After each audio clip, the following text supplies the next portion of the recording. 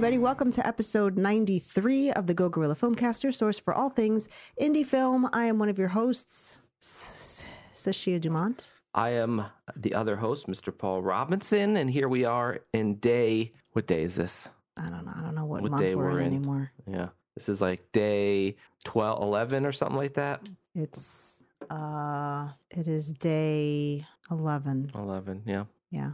Day 11 of quarantine. Because we are the quarantine. Yeah. So we haven't killed each other yet. So Not that's yet. fun. Not yet, but it is only day 11. Mm-hmm. We'll see what happens on the 14-day mark. 14-day mark. Two weeks. I kill you.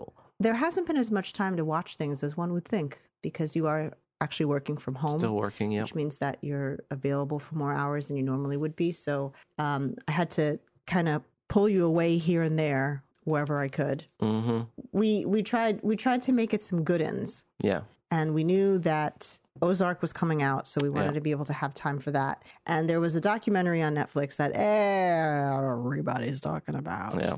And of course, it's a documentary that's up my alley anyway. Mm-hmm. I didn't anticipate it being as popular when I saw the trailer to it. I was like, oh, I don't think a lot of people are going to watch this. And then, I underestimated just how fucking bored everybody is. And so it just started like rolling and everyone started talking about it. But then once we got into it, I was like, oh yeah, there's no way this isn't getting out there. Yeah. This is too bizarre. Yeah, and you said, hey, there's a documentary, Docuseries, I want to watch with you. And you're like, do you want to see the trailer? I was like, nope, I don't know anything about it. I just want to go into it blind. You went in blind. Yeah. I try to do that as much as I can. I was familiar with the story. And I didn't know anything about it. I was familiar with the story already. Not all the details of it, but like I knew who the person was. Like I'd seen him before. So anyway, so we saw Tiger King and we literally binged through all of Ozark practically in one sitting. I think we watched like 2 episodes yesterday and then just went through the other 8 today. So we obviously watched those 2 things, but then we wanted to squeeze in something a bit more independent. Because this is supposed to be a source for indie film. And so I started to sort of dive into the Amazon Prime options. I don't know how deep people go into those. I mean, I don't know. But for some reason... I don't know how deep there is to go. I mean, for some reason, I feel like most people go like Hulu, Netflix, obviously Netflix being the top choice, and then whatever on-demand you have if you still have cable and stuff like that. But... I started going through the Prime stuff, and there were a couple things that I really did want to see, and I'm like, oh, it's on here, great. So I have a shit ton of things in the watch list. They have a lot of documentary stuff, but they go back like years. Like they have documentaries that are like 15, 20 years old. Oh wow. So you can if you can get, I guess, over the difference in quality. Yeah. Probably some good stuff to watch there. So that's interesting. So the film that we watched was called Blow the Man Down. I guess we'll start with that. Okay. So it's a writer-director, which of course I love. It was the team, right? It was 2. Yeah, it was Bridget Savage Cole and Danielle Crudy, I believe it is. And they both wrote and directed it. And it's one of those films that like has people in it that you're like, oh, I know this person, I know this person, but a lot of not... the people that were in that thing, the guy that was in the thing, yeah, the girl that was in the woman that was in we the just thing. watched something with that person in it, and this and that, and so that's what I liked about it, because you're sort of able to focus on characters more when you're not watching a celebrity. Yeah. Because you're kind of like, what side of the celebrity am I going to get in this performance? And you know their mannerisms already, So it's like getting to know somebody different. Like I can, there's actors that you just hear them talk and you're like, I know who that is. I don't even have to look at them. But when it's actors like this that you're like, I think that, that person looks familiar, but I don't know who they are. Like, I don't know their name or whatever. I always enjoy that because it's like, you get to find new people that you really like. Yeah. And, especially when celebrities don't play a character and they're just playing like a straight person, like not straight, but just a normal, quote unquote normal person. They're not playing a character type. Then it's even harder to. You're getting so political, and you keep shoving your foot in your mouth, even though you don't mean to, because you're not meaning it in that way. What's happening? Yeah. And then it's even harder to disassociate the character from the celebrity when they're just playing. Especially when it's somebody who's known for playing a specific type of character. You keep expecting that from them. Mm-hmm. Anyway, so the film is called Blow the Man Down, and it is starring a bunch of people that you probably won't like. So there's a lot of people in this film. Yeah. And so the premise, if you will, is, I believe, are they in Maine? It's a New England town. I don't remember if it was Maine or Massachusetts. Yeah. And it might have been Massachusetts. I don't know. And it's a fishing town, basically. And so it's very small, and everyone knows everybody else's business. And it's, there's always some kind of weird, crazy thing that's going on in the town. And so I have to say that I did enjoy this film, but there was some weirdness going on with the grading. Yeah. So I enjoyed the film. I thought it was one of those gems that you never heard of. You just watch, you're like, oh, it's a really good film. But yeah, the grading was weird. They did this, the footage, it was shot nice. There wasn't anything like, it looked nice, but they did something with the grading where they lift the blacks up a bunch, and people tend to call it the Instagram look, where you kind of flatten the, really, really lift the blacks up. Which people do anyway to grade films, because black, when you look at something, it's never super black, you know. What's that called? What? That black? That's like manta black or something? Something like that. Fanta black? I don't know. Yeah. But I don't know if, we were talking about the reasons for it, possibly wanting it to feel old, because even though it took place, I don't think they really specified a time, but it was fairly, it was present day, but it was one of those towns that were like, not, it's not like it's a small town, so they're not, it's a fishing community, so there's not a whole lot to do there. Yeah, and the technology was like, so it was very lo-fi. So I think they wanted to kind of portray that in with the look of the film, with the grading and the production design and stuff. So it wasn't distracted. Like, I noticed it, but it didn't take me out of the film. No, it didn't take me out, but it was definitely noticeable, and it did look like an Instagram filter. I guess for a second I was like, what's going on? And I didn't know if that was their way of aging it. I did really like it, though. I thought the story was really interesting, and I don't know. Performances were good. The shot compositing was good. Lighting was good. All that stuff was good. Even the grading, even though it was not something that we kind of understood, it was done efficiently. It was. Yeah, it wasn't like done poorly. It was done well. It's just Just stylistically, I didn't. Yeah. It wasn't something that I would ever choose, I guess. It's just a little bit. But definitely recommend watching it. If you, especially now, since you're sitting home, what choice have you got? Yeah. So let's Blow the Man Down on Amazon. Yeah. Yeah. Check it out. I hate promoting Amazon, but there is some good stuff on there. Okay. Well, it's you're supporting the filmmakers. I am. Well, that's why we're talking about the film. And I have to look into what else the writer director have done. I actually didn't look into that. You can have them on and say why the filter? Whose idea was this? The editor, I'm assuming, maybe. Well, potentially.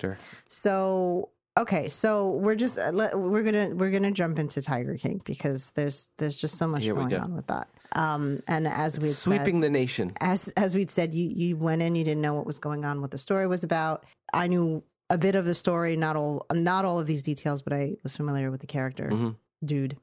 And so what I only knew him because I didn't know until I started watching it that he was the guy that ran for president, because I saw the clip on John Oliver, and I remember seeing the clip thinking, oh my God, that's amazing, and then now it's that guy, and I was like, oh Jesus, man. Yeah. So what did you think of it? So the film revolves around a character, a guy who calls himself Joe Exotic. I forgot his actual name. It was a difficult to pronounce last name. I think it was Slavic or something like that. And and all of the said characters in his life. And then it also focuses on a woman who is this Carol Baskin character that he is I mean, I don't know if there's any other way to say that, just obsessed with. Super obsessed. And Jesus. Not to say that, let me put it this way. Let's just have some talking time here. Okay. I work part-time for a vet. and I've been around the animal types, the peoples, the animal type peoples.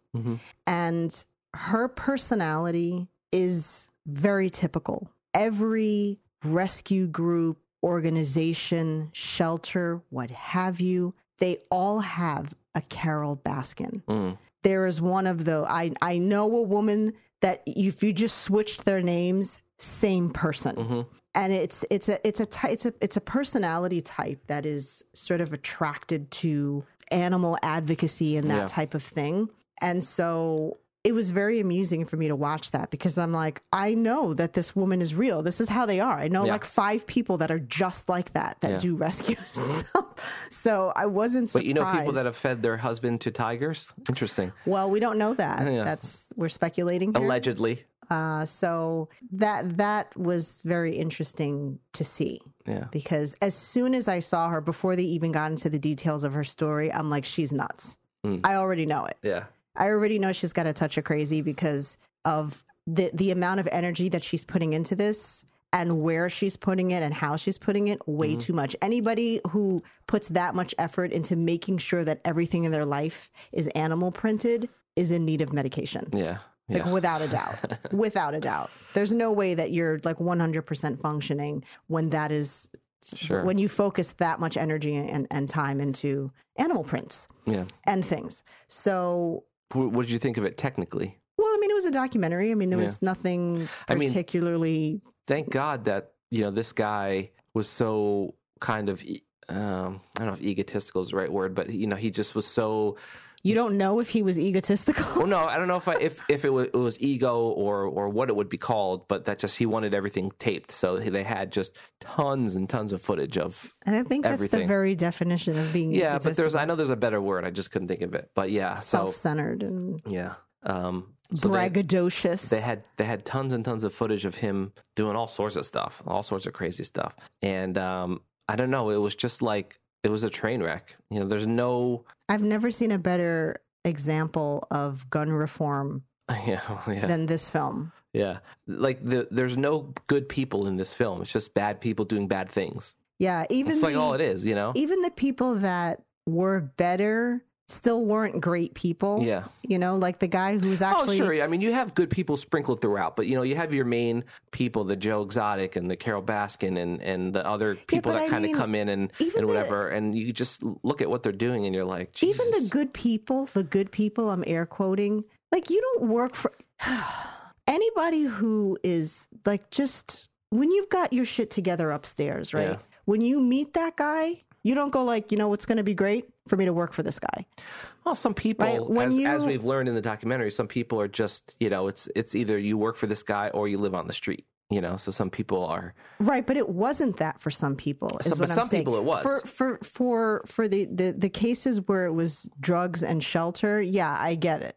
But for the people that were like, otherwise had a life outside of that, it's like how you stay there. I don't know. At any point, and on her side either, I'm not just talking about him. I'm talking about all these people. So you can't tell me that all of these people that volunteered for Carol Baskin were in need of homes that she was providing. That was the thing. That was all volunteer work. Right. But she was making money. She's got a lot of money. But they weren't. And they weren't. They were volunteering. That's what I'm saying. Her big crusade was to stop animals being sheltered and to shut him down. But then she would essentially own a zoo as well and have people there. Right. They pay to get in and the whole thing. And I get it. You got to feed the animals. Look, she had PETA on her side, and PETA's bullshit. I can't stand that group. Yeah. And not because I'm like a giant fur wearing, you care more about animals exotic than animal psycho, but because they're actually a completely hypocritical group, and they have killed animals, and they think that all like pit bulls should be murdered, and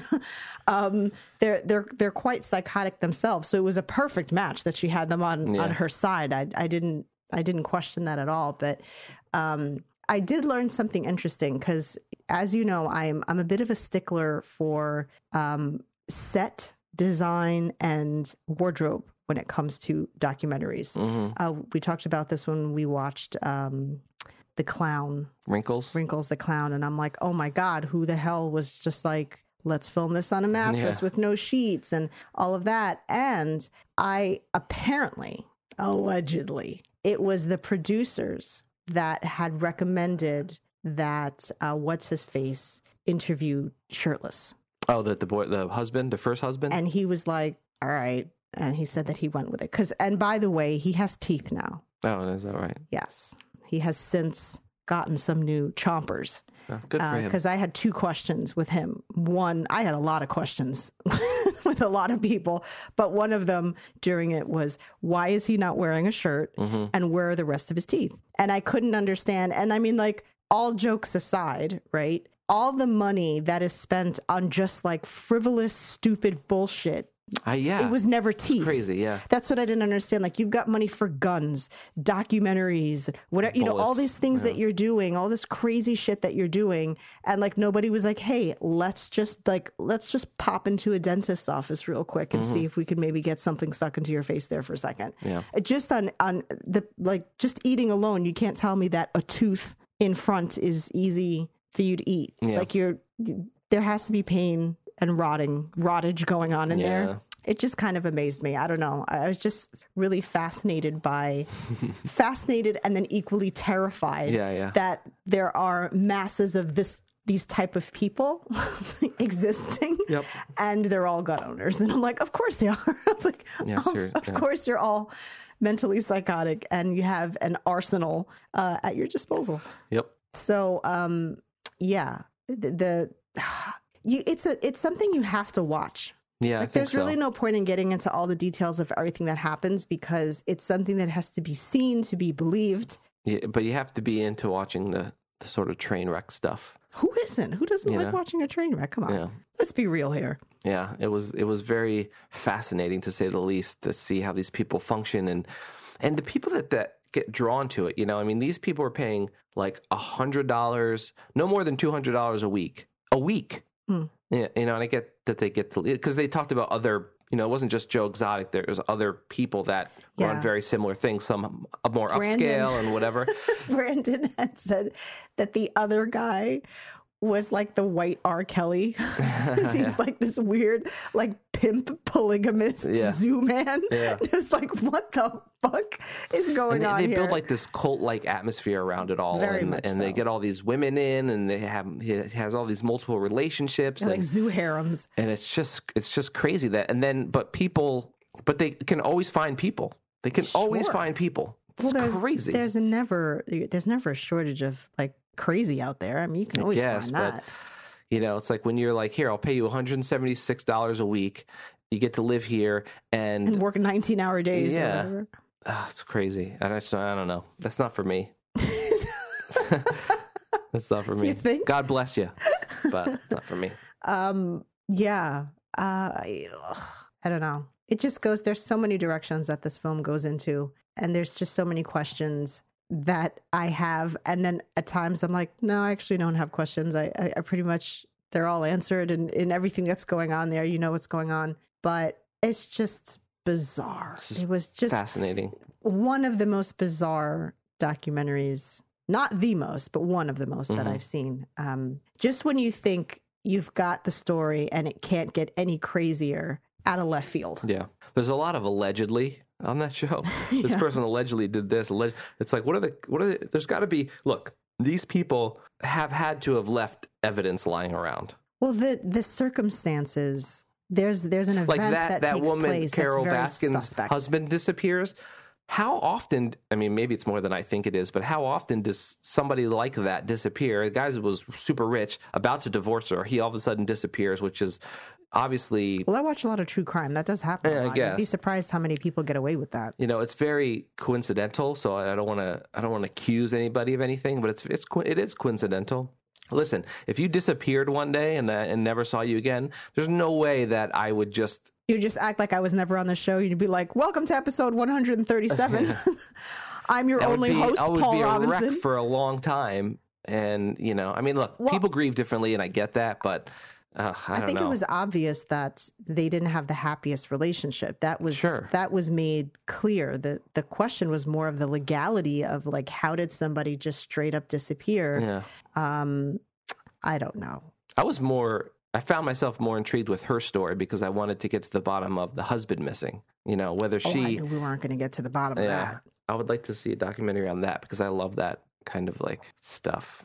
I don't know. It was very hard to not put a lot of focus on Joe Exotic and the three-ring circus that followed but after him. like 3 or 4 episodes, you get it. All right, I get this guy. He's fucking nuts. Yeah, but then the nuts that he would just. It was like a 7-layer bar. I liked all the stuff around. Like I liked learning more about him because he's just fascinating. But then I had no idea that there was like this whole scene of this going on all over the place. You know, it was the whole film. And I didn't know that you could just run a zoo. Like you could just apparently just. Yeah. Like we could just go buy some land and run a zoo. There's the whole thing kind of centered around the fact that there's more wild cats in captivity than there are actually in the wild, and this was a bigger issue, right? That so he pays this menial type of compensation to the people that work there, but he's charging upwards of $400 or something like that for an experience. And I'm like, look, I don't know, to be on an actual conservation site, like an actual one that does save it from trade and all that shit. When I watch those videos that you see them when they're able to release out into the wild, to me that's a conservation.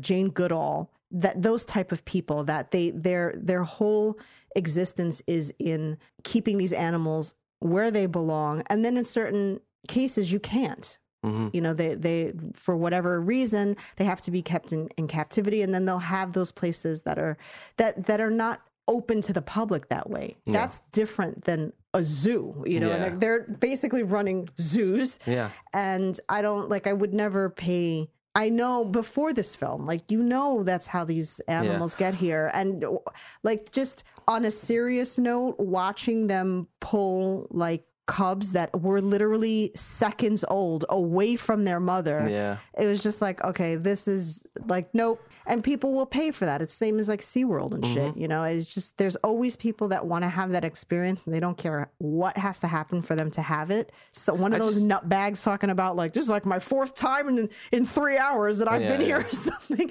Just hundreds and hundreds of dollars that you're shelling out to, and maybe I'm mistaken and they didn't show it, but it seemed like the experience lasted seconds. It would be here's a cub, for king. Here's a cub, for king, to the next person. It wasn't like you were sitting there. You didn't even get to hold it. They put it next to your face. You're not cradling this thing. It's not if you pay $500, you get to have a sleepover with a cub all night. Well, that's the hotel thing they do when they sneak them into the hotel. Yeah.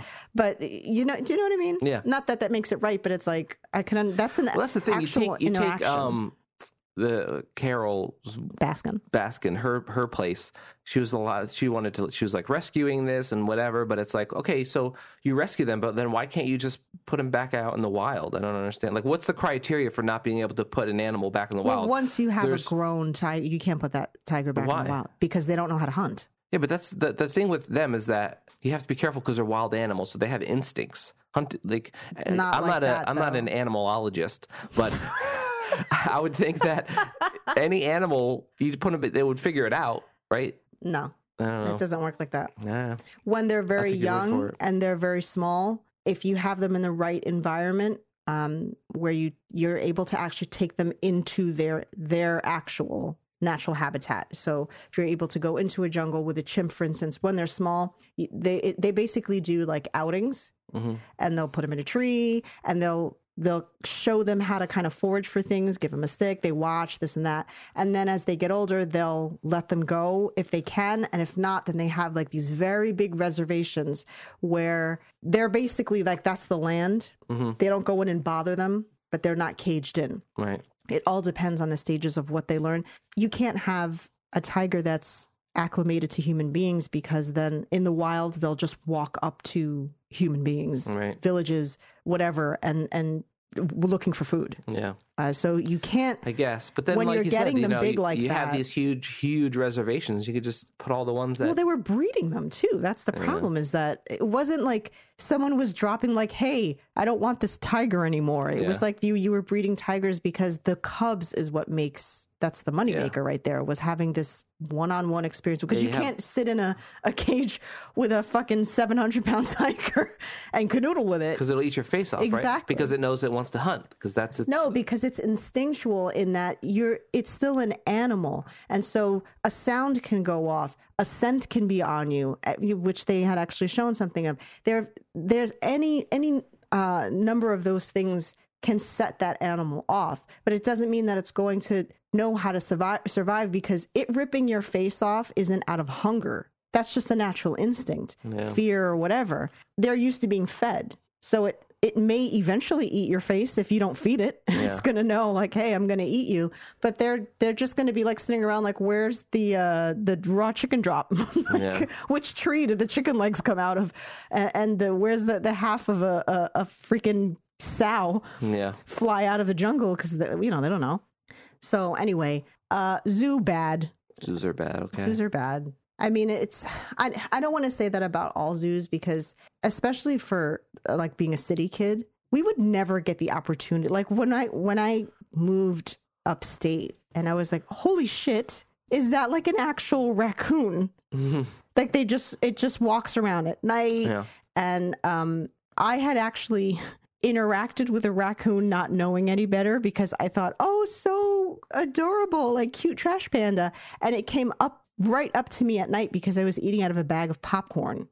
And I was with my ex, and I was like waiting outside the car, and he was at his dad's friend's house or something like that. He went to pick something up. And when he came out, he's like, what the fuck are you doing? Because I was handing popcorn to a raccoon. He's like, what are you doing? And I was like, I don't know. Walked up to me. He's like, these animals are like, they can be rabid. He's like, you can't like just hand popcorn to a raccoon. What do I know? Yeah. To me, that might as well have been like a tiger experience. Like I would have paid for that as a city person. We don't see things like that. Yeah. So going to the Bronx Zoo was the only way you ever saw a bear, or you didn't see things like that. Mm-hmm. We had pigeons and roaches and rats. That's what you have in the city. A lot of stray cats too, some dogs, but in terms of like the zoos, I'm torn. I mean, I assume that there are some zoos that genuinely do good for animals. They take them in, they take care of them, like the ones you said that can't be out in the wild.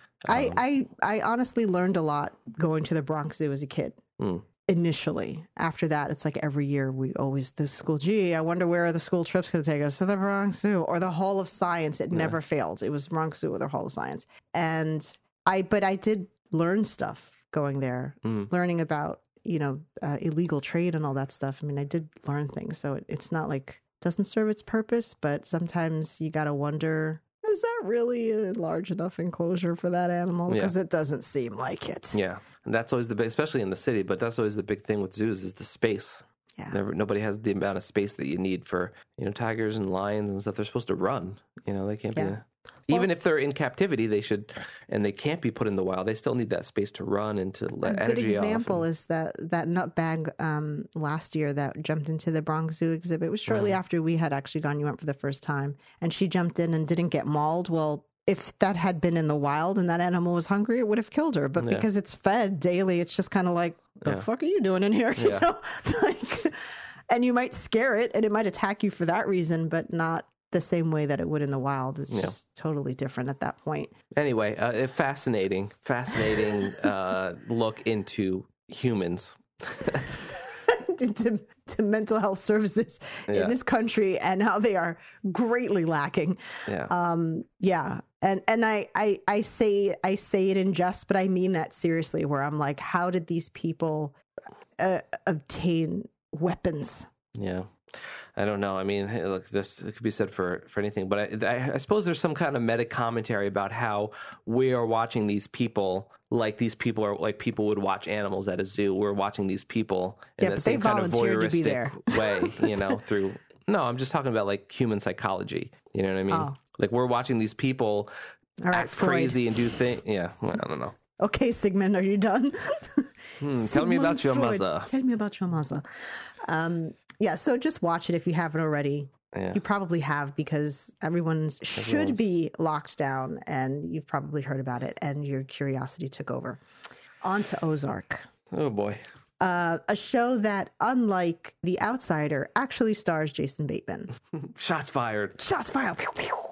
And he directs a bunch of it, too. He directed the first 2 episodes of season 3, It's gotta be tough to direct and be that involved in it. He's been directing his since baby. he was like a teenager, though. This is his baby, though. Family Ties, I think he directed his first episode. They let him do an episode. Oh of no, Family I'm not saying Ties. he directs stuff all the time, but to direct and act in something. Yeah, but I'm saying he's been doing that for so long, Yeah. you know, that he's probably got the knack for it at this point. Yeah, he's a busy man. So they do a recap, which is appreciated, but there's so much space between these shows that even with the recap, you're like, wait, what was that again? And I didn't want to have to like go back and watch it over again. This is where waiting until a show is over pays off, because you could just go from one to another to another. There's no huge space that takes place that you're lost in, and you've now, you've lost details of stuff. There were some people that I didn't quite remember what had happened. They showed it in the recap, and I was like, oh yeah, wait, who the hell was that again? Yeah.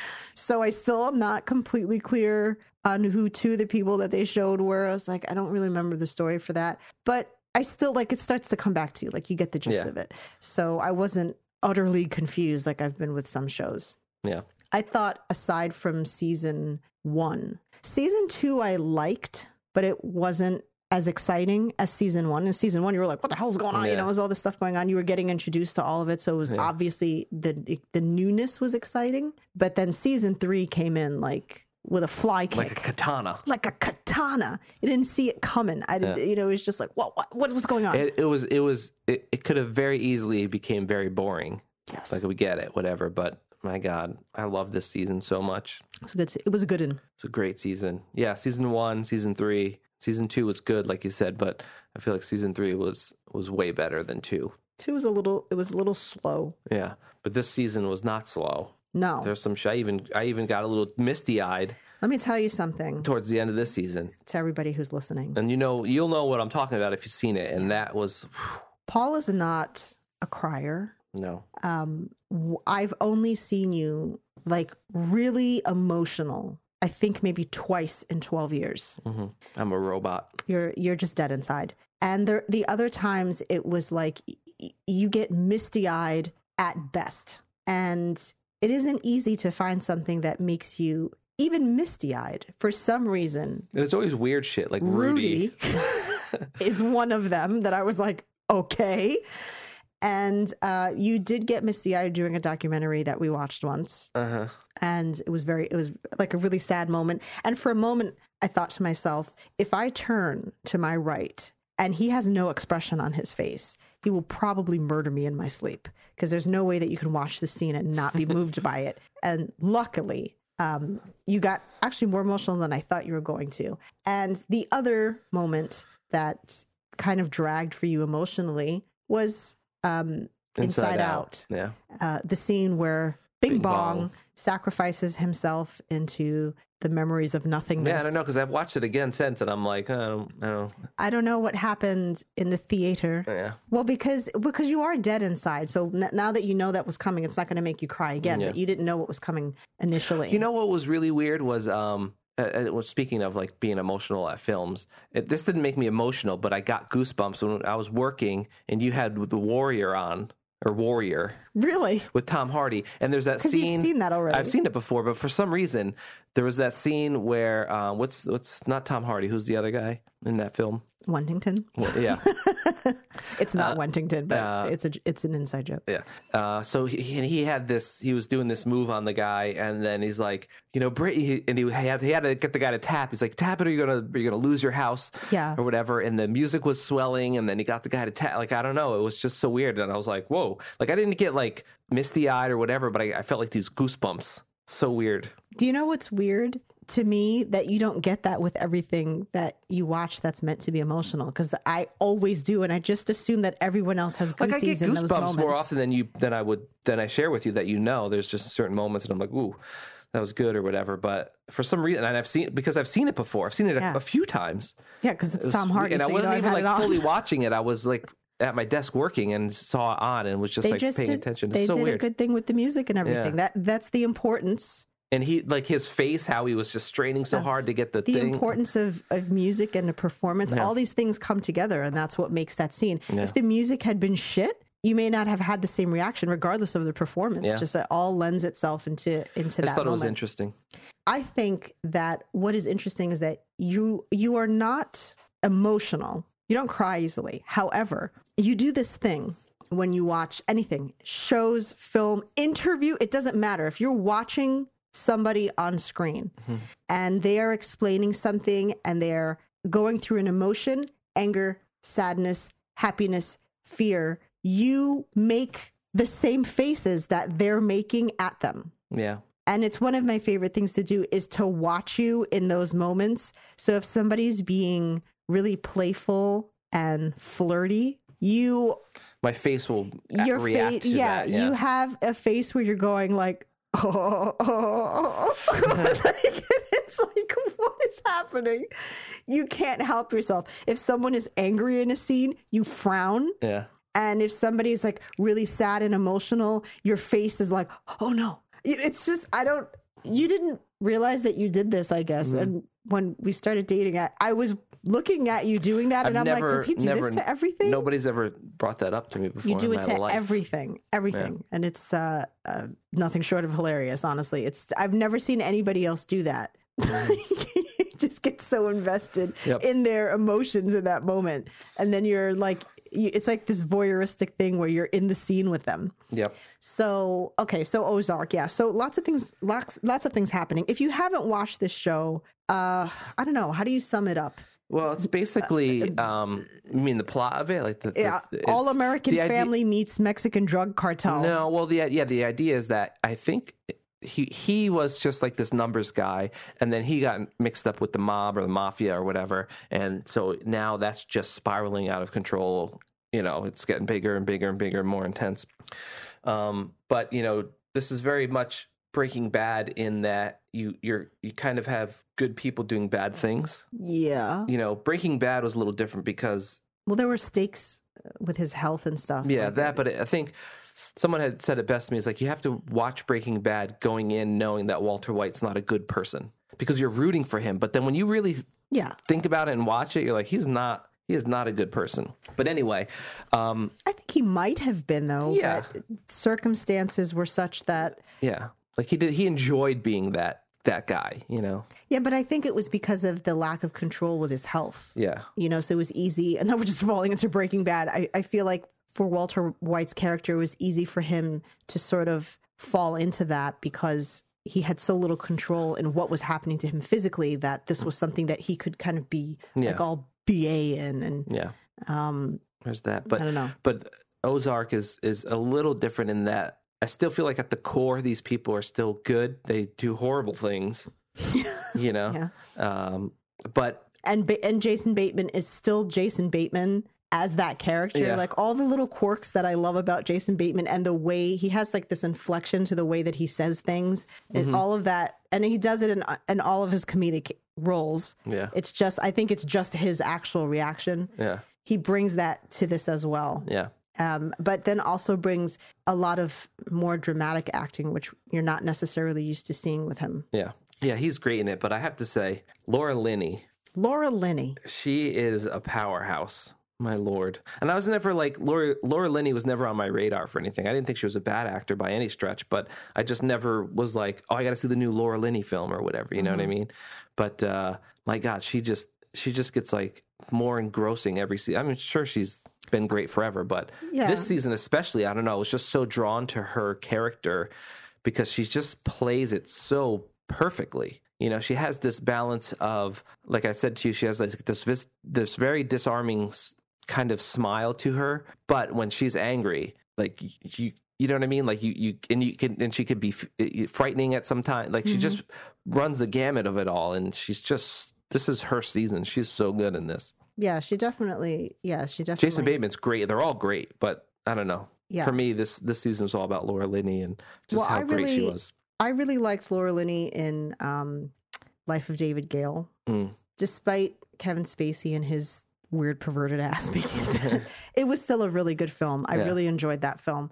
And a lot of people haven't seen it. When you talk about the movie, they're like, oh yeah. I really liked that film, and she was in that, and her character everything was pretty much based around her character. Everything that was happening was, kind of based around her character. So I really enjoyed that. I really enjoyed her in that. I know she's in tons of stuff, but yeah, I can't say that like, oh yeah, I ran to the theater just to see like a Laura Linney thing, and it's weird because she's such a good actor. Yeah. But sometimes it's like there's just this one thing that a person will shine in, and I think that's why I like series so much, because it's hard to do that in a 90-minute film, and it all depends how your character was written, if you have enough dialogue to really have the time to shine through, if that cares all how the character is supposed to be portrayed, and did you do this and that. But in a show, you have time to sort of layer it, and you can go from being a character that someone hardly notices in one season to completely taking over another season.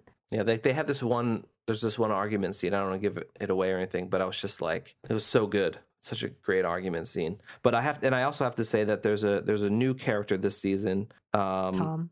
Yeah, it's her brother who comes on. What's the actor's name? Is Tom Pelphrey. Yes. So he was in Iron Fist, and I don't remember. I remember him in Iron Fist because I remember at the beginning of the series, I was like, "Oh, this guy's kind of like, all right." And then by the end of it, I thought his performance was better. But in this, again, probably he was just so good in this. See, he felt like he stole this season. He was so good, so good. He just absolutely killed it. So the way he plays this character is just balancing like anger and fear and scared and sadness and vulnerability, but also being comedic in it. Yeah, like he had this even comedic moments and just being real in it. Like, there's this scene where good. Him and Laura Linney I guess it's like an argument, and he's trying to get information from her, and he has this moment where he screams a lot. He likes to scream at the top of his lungs, and he like clapped his hands in frustration, and it was such a genuine thing that somebody would do in that moment. He's like one of those drop the hat type of criers, sort of like Aaron Paul, like the wind blows and is like, and he's crying, but bawling. I love when he cries. He has the ability to just cry. But they have this cry that's not, it's like this, I don't know. It's not just like you're crying because you're sad. There's this way that like Aaron Paul does it too, and so does Tom. My buddy Tom. Good old Tom. Where they're crying, but there's just this intensity to it, but there's also this vulnerability. Like it's a layered thing. It's not just I'm sad and I'm crying. It's just like this whole. So good, so good. Anyway, sorry. Are you all right? Yeah. There is definitely, you can see when somebody has a forced cry, and it's the worst. There's a compassion that's lost when you see an actor like really pushing for tears versus somebody that just naturally starts to glass up. Bryce Dallas Howard is one of those actors that just kind of like she cries. Amy Adams just like she can just cry, like it just comes very easily. Stanislavski would be proud. Yeah. And he has it well. It's this intensity, but then this vulnerability, and it builds. Yeah. It's not just like you go and then there's nothing worse than the dry cry where it's just a lot of ugly cry faces, but nothing's happening in your actual eyeballs because you're not sad and you're not crying and you're pushing it. And I think like crying is something that either for some people it's very easy, for some people it's a really big struggle, and then other people just learn. I could always cry very easily, and it's not like people always ask me that. Oh, how do you cry so easily? I don't know. How do you not cry easily? Have a shitty life. Have a traumatic childhood. I don't know. But it's not the typical stuff, at least for me. The whole like, oh, dead puppies and my grandma died. Like that shit doesn't work because that stops being sad. And especially like myself, because in my day-to-day life, I can cry so easily. And when I'm angry, I cry. Yeah. So if my face looks angry, but tears are coming down my face, run, because I am at 10 if I'm crying and I'm angry. And so, crying is something that just happens to me naturally. I'm an emotional person. And so it's just, that just sort of carries over. But for some people, it's a struggle, and you can see that. And that. Because that's the thing that I think a lot of sucks. people, a lot of actors tend to think that, well, I'm sad in the scene, so I have to cry. And sometimes, like, not crying, you just need to be emotionally where the character needs to be. Sometimes you'll end up crying, maybe sometimes you won't, and that's okay. Either way, as long as I believe that moment. So as a director, I'm just looking for those moments of believability. And so maybe the character wouldn't cry here. You know what I mean? It's like I think a lot of people put too much emphasis on crying. Yeah. After we just, applauded people for being able to cry, but but I think, like, for me, the few acting classes that I did take, I remember that being a big thing. Where that's like the first thing people want to learn. Like, how do I cry? Yeah, cry. And it's like, I remember our acting teacher was always just like, if it's not real, don't push it. That was always a big thing. Here's my thing. If you're sad, if you can get sad in a scene, then just be that sad. Great, yeah. You know what I mean? Like, if it brings you to tears, great. If it doesn't, that's great too. But don't ever push it. Depending on the scene, though, the reality is that there are some people that are just no fucks given, and they don't care who's around. But the reality is that when you're in public, or you're around people, or it's a scene where you're in a group or a party setting or something, nobody in that moment goes, oh, hey, you know what I want to do? I want to make an ugly cry face and show all of my emotions to all these people right now. What you're actually doing in those moments in real life is trying not to cry and get to an environment where you can cry freely without being judged. Yeah. So someone had asked me, a beginner's actor had asked me once, how do you cry? It's always the first thing that they want to know. And I said, if you were on a train and somebody texted you that somebody that you knew had died, would you just start crying on that train, or would you start hiding your face and trying to get off at the next stop so that an entire car of people are not staring at you, have an emotional breakdown? So in those scenes, it's actually more about trying not to cry. Yeah. And building from fighting that. Back the crying. Yeah. That's what actually makes it realistic, because in your day-to-day life, you're not like, oh, I'm sad right now. In the middle of a restaurant, you would be like, let me get my shit. I have to go to the bathroom. Excuse me. I have to go to the bathroom. That's what somebody would do. They would run to the bathroom and try to hold that moment in. Yeah. And so when you're watching a scene where somebody is like clearly forcing a cry face, it's just, it's worse than if you were just emotional. You could still like move people with just having an emotional performance. You don't have to have tears streaming down your face. That's just like a twofer. Yeah. If you can bawl, then great, and then do it. But if you can't, don't force it. And he has no problems with both. He just Tom is just like the kind of actor where good old Tom is. Oh, there he is. He's just the kind of actor where everything just flies. But he has these really subtle moments, and the character is dealing with mental health issues, and they had this really nice sort of little montage where it was edited in this really cool way that you're sort of watching the breakdown. And it was like this monologue he did, which was so good. Yeah. Yeah. It was like going back and forth and back and forth. And he was going through this like roller coaster of emotions. And so that was, I think they opened the episode with that. It was the last episode, I think. Something like that. Yeah, I don't remember if it was the second to last. But I have started noticing a lot of Netflix actors bouncing from show to show to show. Because I don't know. I've made a note of that. Now I know his name and I know his face, and I want to see stuff that he's in. Yeah, that's why I love these shows, because he may be well known in his own right amongst other actors and stuff, but in terms of a household name, no one knew who the hell he was. I didn't recognize. I wasn't really too big in them. I didn't like Iron Fist, so I didn't even make the connection. But now I'm like, oh, yeah, Ben, right? Was it Ben? Ben, yeah. It's Ben from Ozark. He'll always be Ben from Ozark for me now. Yeah. That's it. Like, there's no. And yeah, I mean, he was great. And of course, we can't talk about Ozark without talking about fucking Julia Garner or whatever. Is it Julia? Juliana? Julia, I think. Well, Ruth. I mean, she kills that character anyway. I mean, she so owns that character. There has to be a drinking game. We have to do a drinking game of how many fucks Yeah. fly out of her mouth. I feel like no one else gets the fucks because she gets them all, Just all because the it's like we fucks. can't have everybody Well, with it's the like, fucking. you know, it's such a trademark of a character, right? Because, you know, Aaron Paul had bitch. You know, she's got fucking. I think I talked about this when we reviewed the last season. Is that how she just is that character? Yeah. You know, she plays it. It's just pitch perfect. Well, like Ben's character, she will always be Ruth to Yeah. me, even though I've seen her in stuff before. Yeah. I did know when we started the show, I did know her before. I had seen her in, it was an indie film, Something Electric. I'm going to look it up. Okay. Something Electric. It was an independent film, and it was a couple of years old. And you know, she has such a distinctive face and her hair that as soon as I saw her, I was like, oh my god, I know that girl was in that movie or whatever that I had seen.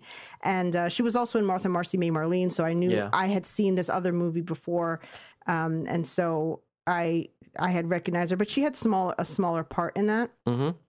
I'm looking it up. Sorry. That's okay. But she was like spot on with it. You know, there's a lot of Electric Children. Electric Children. Yes, that's what I had seen her in. But I had seen her in Martha, Marcy, May, Marlene first, and then when I saw the trailer for Electric Children, I was like, oh, that girl was in that movie. And so now, you know, I did know her face, but she's forever Ruth. Yeah. She did have like an interesting arc this year. It's almost like an Ozark. Oh my God. I'll see myself out now. We have been in the house too long. But no, you know, this is the benefits of a show is that the journey that her character goes through is not something that can be told in a movie, you know, for example. But it's interesting to see that play out. Yeah. Yeah. So we'll see where they go. I mean, I don't know, you know, like I like shows that I can root for people. Everybody does, but I also like shows that are more realistic in that like not everybody is good. So I'm interested to see how they balance that. Can I just say, I'd like next season to be the last one. Yeah, it probably will be. Who I'm knows? at that stage because I feel like if we keep dragging this out, you're going to lose me. Yeah. I've got like one more season, because not to give anything away, because we realize it did just come out. So people may not have seen it, but every show ends on a big cliffhanger, you know, and boy, does it. Yeah. So there's, unless something terrible happens studio wise, there isn't a fucking season 4. Yeah. There better be a fucking season 4 if I've ever heard of one. Yeah.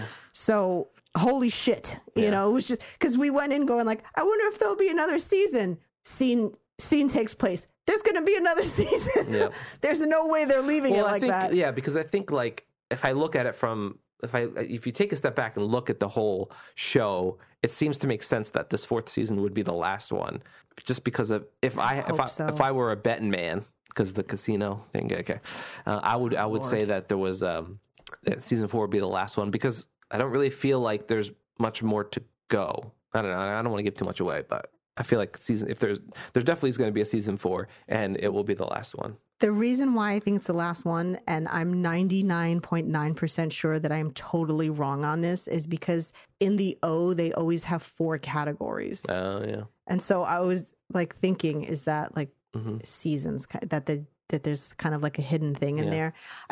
It's a great show, and I want it to end on a high note. Yeah. And I just feel like another 3 years of this, I can't do. I'm going to stop giving a shit about these people pretty soon, you know, because especially on a show like this, there's so many fantastical, crazy things happening to them. Look, you can't kill off the main characters, right? You know what I mean? So they keep getting into situations that you're like, no regular person would have survived that. Yeah. Like, we would have been murdered easily. Yeah. You know? But they just, every season, something happens that you're like, how did they get away with that again? How did they get away with that again? And that's really fun. But then after a while, you're like, all right, you know? So I hope that I'm right in the O partition, that it's 4 seasons and they're going to end it.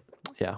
I love the Bateman. I love all the characters. They're great, but I just don't want to hate them or just not care about it anymore. So it was a good one, though. Yeah. It was a really fucking good season.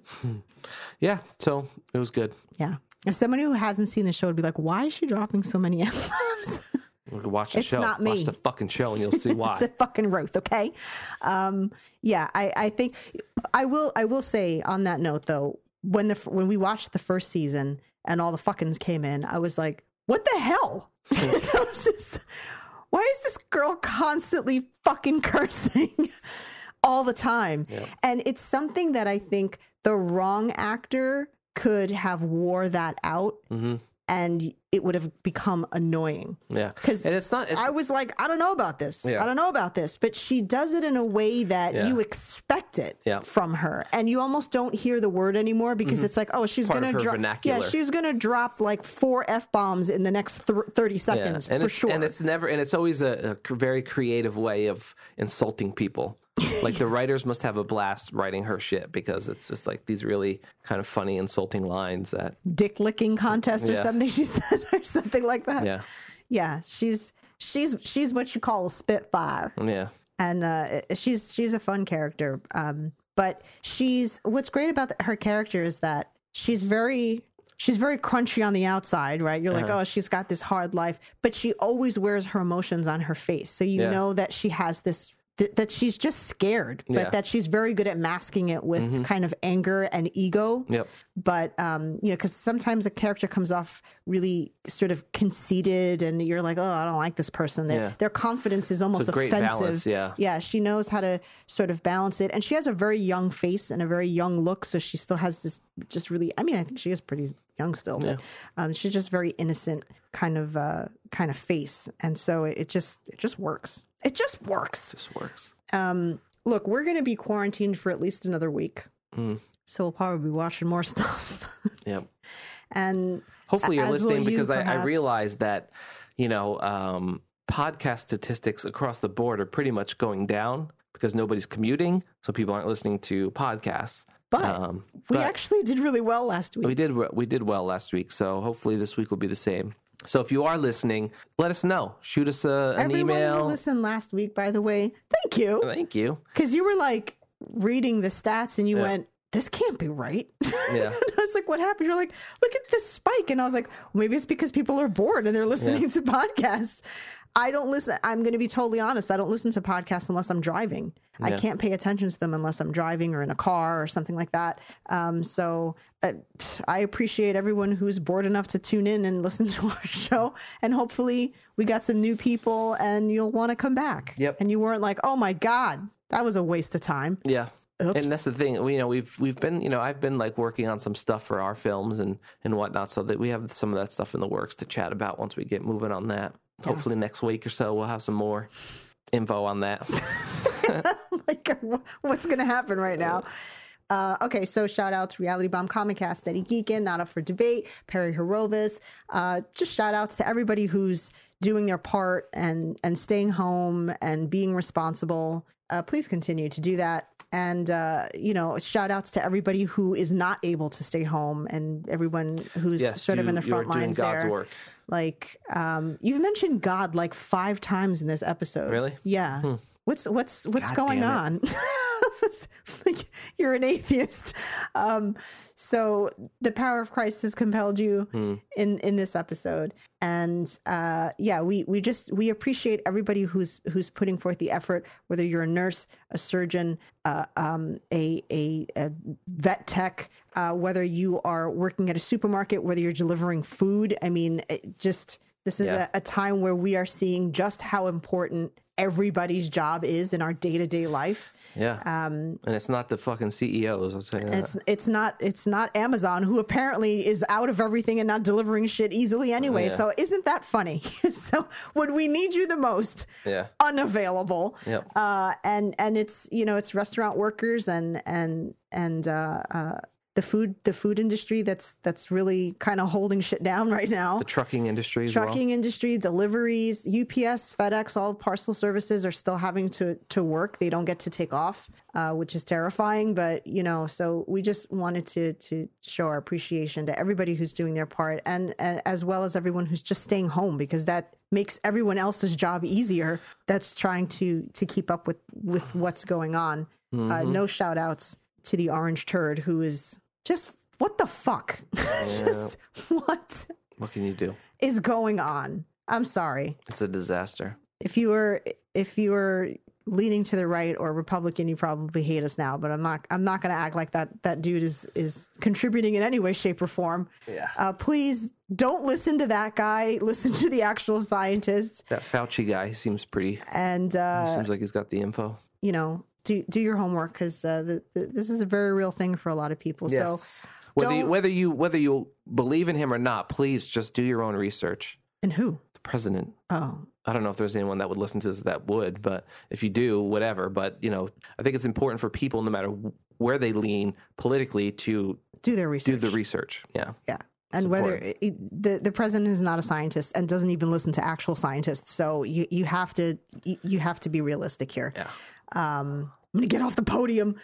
So we don't know what's happening next week. We'll be here. It's a crapshoot. We know we'll be in the house. I don't know what we're watching. Stuff will be watched. It will be reviewed. We will talk about things. If you have any questions, concerns, if you want us to watch your film, review it, come over to the socials, and you can reach out to us, clickety-clack, and we'll do our best to get back to you. Instagram, that's the best way. Go Gorilla Film on all of the socials. Instagram is the best way to get in touch with us. So be safe out there. Join us next week. Thank you. Goodbye. Bye.